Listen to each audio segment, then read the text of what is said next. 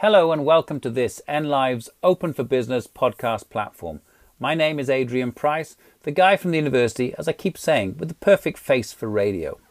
And I host a show every Tuesday from 7 to 9 p.m. called Open for Business.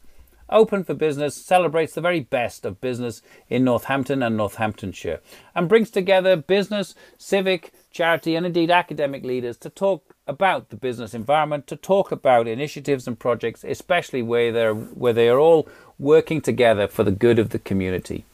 So enjoy these extended interviews on this podcast. They're now set up as a standalone for you to savour and to learn from some of the movers and shakers in the county. Enjoy. Well, I've got a gentleman with us now who's very happy in many ways, not least for the opening up of the economy. And I think after last night's news from Boris Johnson, he's delighted as a restaurant owner, and I'm sure we'll talk about that. But also somebody very active in the Anglo-Bangladeshi community, and that community is celebrating a big celebration. I'm sure my guest will tell us, and it's Naz Islam, the owner of Saffron Restaurant in Northampton. Naz, welcome to the show. Yes, it's a very important year, right, for Bangladeshi people. That's it. Good morning. Thank you for having me on your show. That's my great pleasure indeed. Now, you're telling me we have about 8,000 to 10,000 Bangladeshi in Northampton. And yes. This year, just remind us, I think you told us a few months back, but just remind us, why is this a special year? This year is a special year for all the Bangladeshis and some of the well-wishers of Bangladesh. 50 years of Bangladesh independence, and it means so much to us. Well, I can imagine. So 50 years takes us back to 1971, not too long ago. What happened at that time, and was it the independence from Britain, or what was the independence from? So the independence was from Pakistan at the time. Bangladesh was East Pakistan, and Pakistan tried to take over East Pakistan to make it their own. But we wanted our independence, and there was 9 months of war with 3 million people dying on the independence of Bangladesh. Goodness me, that's a lot of people, especially in such a short period of time. That must have been pretty ferocious. But the country came through it. So in 1971, Bangladesh was made independent. And since then, what? Going from strength to strength, or where are the... Yes, with the help of India at the time, we became independent. But, in 50 years' time, Bangladesh has shown the world they're one of the they've got one of the highest GDP in Asia, and bigger than India, Pakistan. They've overtaken them. Exports and all these garments and fruits, all these kind of things have exploited the whole country and exploded to where it is now. Okay, and what would you say how would you summarize the character of people from Bangladesh?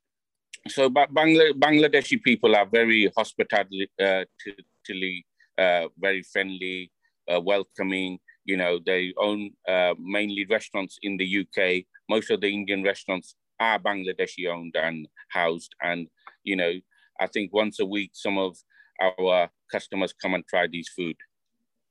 Yeah, indeed. Well, we'll come on to the restaurant in a second. Now, you held a big event last week. Can you tell us a little bit about what happened?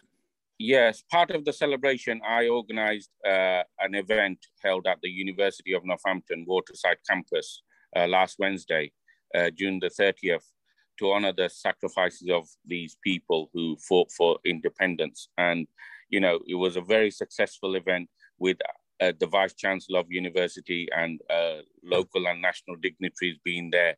And, we just wanted to show our community, what we had achieved in the last 50 years. Well, sadly, I wasn't able to be there. Do you have any more events planned throughout the year, either here in Northampton or elsewhere in the UK?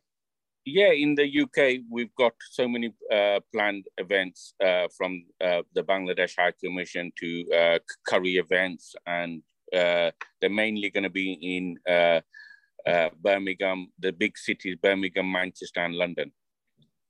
Which I presume is where the big communities of Bangladesh people are located, yes?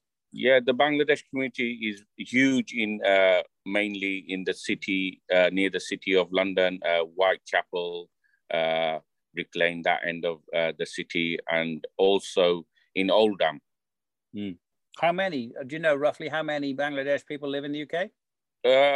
In the UK, around 700,000. Gosh, okay, significant element of our citizenship, indeed. Well, let's turn to the restaurant.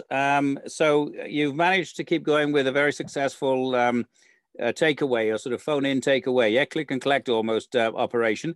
Is the restaurant open at the moment, or are you waiting until the 19th of July? Yeah, the restaurant has been open from last 2 months, but you know, we're not seeing as many regular customers that we should be seeing because of all these scaremongering from the media, and also, you know, a lot of the elder customers are very careful. But hopefully we'll see them from next couple of weeks once the restrictions are over. But our takeaway service is as busy as ever. You know, we're one of the top ones in the town. Well, and very good it is too. Yeah. In terms of the social distancing, though, what measures have you taken in the restaurant at the moment before we move out of restrictions?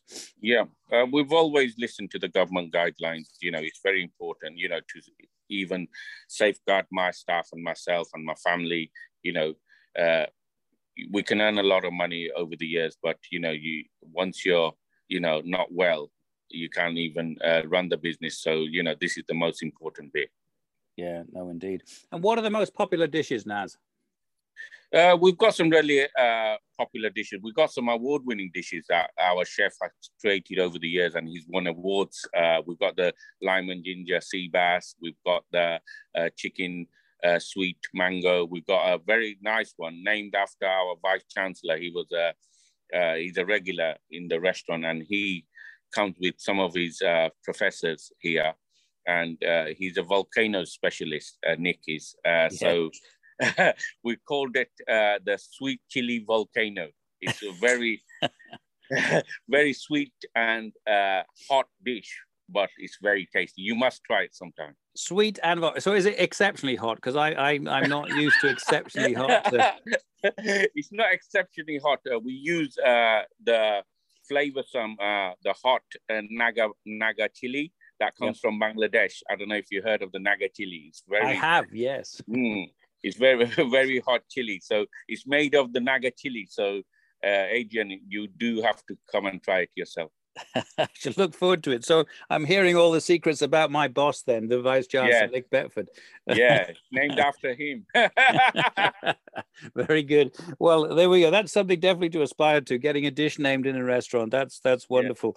Yeah. No, I mean, I must be, as I probably am very used to Mediterranean food, and sweeter rather than hot stuff is my usual sort of taste. But no, I'd look forward to that indeed. So, you know, how many covers can you hold in the restaurant when at normal full capacity?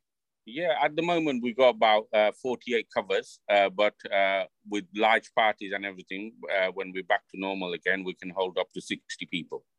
Up to 60, okay. And you do private events and all sorts as well, I would imagine. We've got two fine dining rooms. We can have private parties. You know, we normally host a lot of the big solicitors firm, the banks, and all these sort of employees to come to our restaurant. Yeah, and just remind us where the restaurant is and how people can find out more about it, the website. Yeah, the restaurant is not very hard to find. We're in the Bank Centre, Town Centre in Castilian Street. The restaurant has been here for the last 45 years, but different names. But the Saffron restaurant has been here from the year 2000. So, yeah, this year we celebrated 21 years. 21 years indeed. And the website, if people want to do a takeaway or find out more and book? Yeah, it's www.saffronnorthampton.co.uk.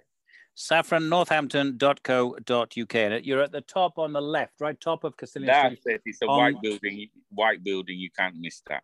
On the left. And it's a family-run business and excellent ethnic cuisine. Okay, Naz, looking forward then, both with the restaurant and in terms of you're very active within the Anglo-Bangladesh community. What are your hopes and aspirations sort of for the next 12 months and a couple of years? Yes, so I've got a few plans in mind myself. I want to do more local charity, help local charities. I'm involved in a few local charities like the Hope Center and a few charities that I'm helping abroad. Also, we've got our own orphanage in Bangladesh that I go and visit quite often and help these young children develop their skills. I work closely with the Conservative Friends for Bangladesh. We take our MPs to Bangladesh and see firsthand and show firsthand the MPs and ministers what they can see in Bangladesh. No, very important work at a national level indeed, as well as with the local charities. So if you do pop into the Saffron Restaurant, dear listeners, do try to see if Naz is there. Introduce yourself. This is a mover and a shaker. This is a man who does things. You know, if you want something done, ask a busy man, I think is the saying. Ask a busy person. And Naz, I'm sure, would welcome you with open arms back to the restaurant.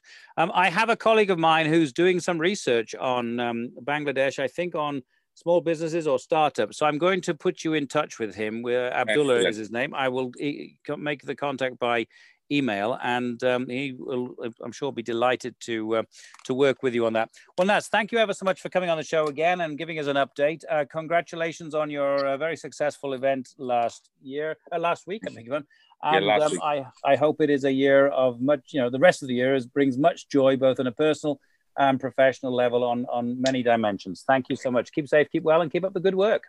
Thank you for listening. I hope you enjoyed that interview. There are plenty more here on the podcast platform. And of course, you can always listen on live on Tuesday evenings from 7 to 9 p.m. on NLive Radio 106.9 FM or digitally via nliveradio.com.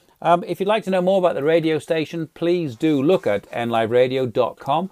And we're always looking for support from the community and further afield. So if you'd like to support us, please go to nliveradio.com/support us. So until next time, thank you very much again for listening.